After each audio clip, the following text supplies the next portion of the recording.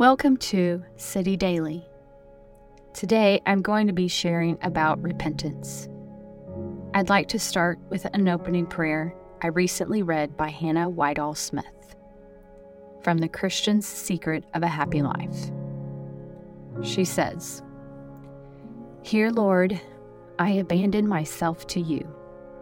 I have tried in every way I could think of to manage myself and to make myself what I know I ought to be, but have always failed. Now I give it up to you. Do take entire possession of me. Work in me all good pleasure of your will. Mold and fashion me into such a vessel as seems good to you. I leave myself in your hands. Amen." What is repentance? Webster's dictionary defines it as the action of repenting, sincere regret, or remorse. Whenever I think of repentance, I think of two very famous kings in the Old Testament, King Saul and King David. In 2 Samuel, King Saul loses his kingdom due to disobedience. He wouldn't obey the law of God and took it upon himself to offer the burnt sacrifice instead of waiting for the prophet Samuel. When Samuel confronts him, King Saul blames his men and the prophet for being late. Basically, he makes a bunch of excuses for his actions. King Saul lacked repentance. He lacked humility, and his kingdom was ripped away from him. The other king is King David. And if you remember, he's had an affair with Bathsheba, murdered her husband Uriah in order to cover up that affair, and then it seemed as if he had gotten away with it. But the prophet Nathan came to David with a word from the Lord. Nathan pointed out how David had sinned, and David's first response was, "I have sinned against the Lord." This was true repentance. David felt sincere regret and remorse for his actions. He humbled himself before the Lord.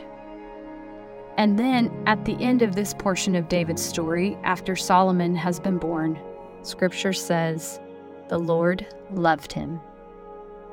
I believe that that is in reference to David as well as Solomon, because God had fully restored David because of his repentant heart.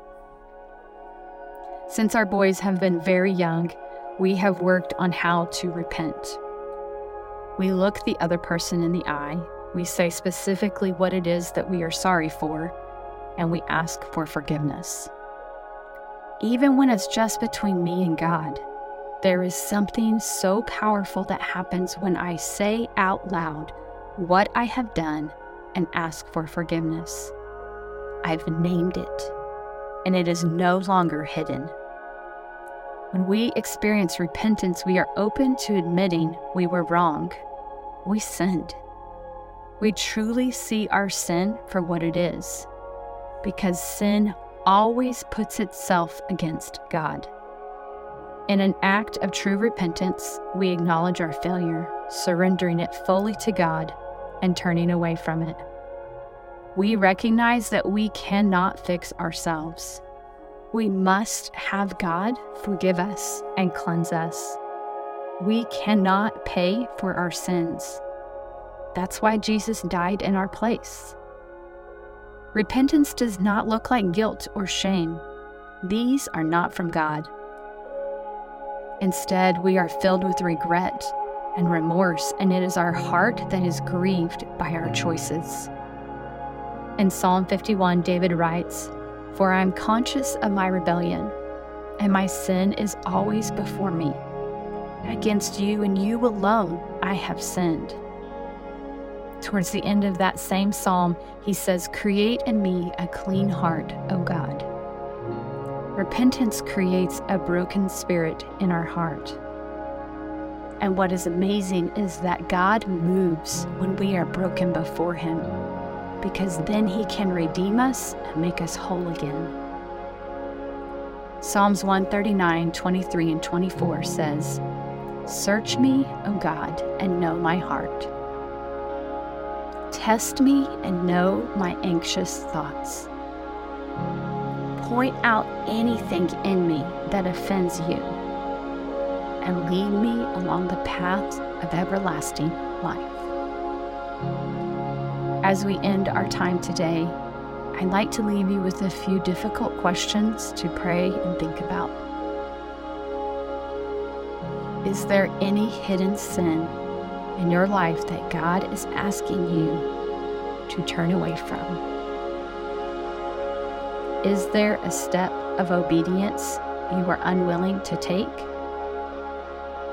Are you open to allowing the Holy Spirit to reveal anything that is setting itself up against God in your life? I'd like to pray over us as we navigate what repentance looks like for us in our lives. Father, show us the sin in our lives that keeps us from you. Bring about true repentance in our lives that we may be made right in your eyes. Lord Jesus, have mercy on us, for we are sinners. We need you and do nothing without you. Search us, O God, and know us. Make us clean before you. Amen.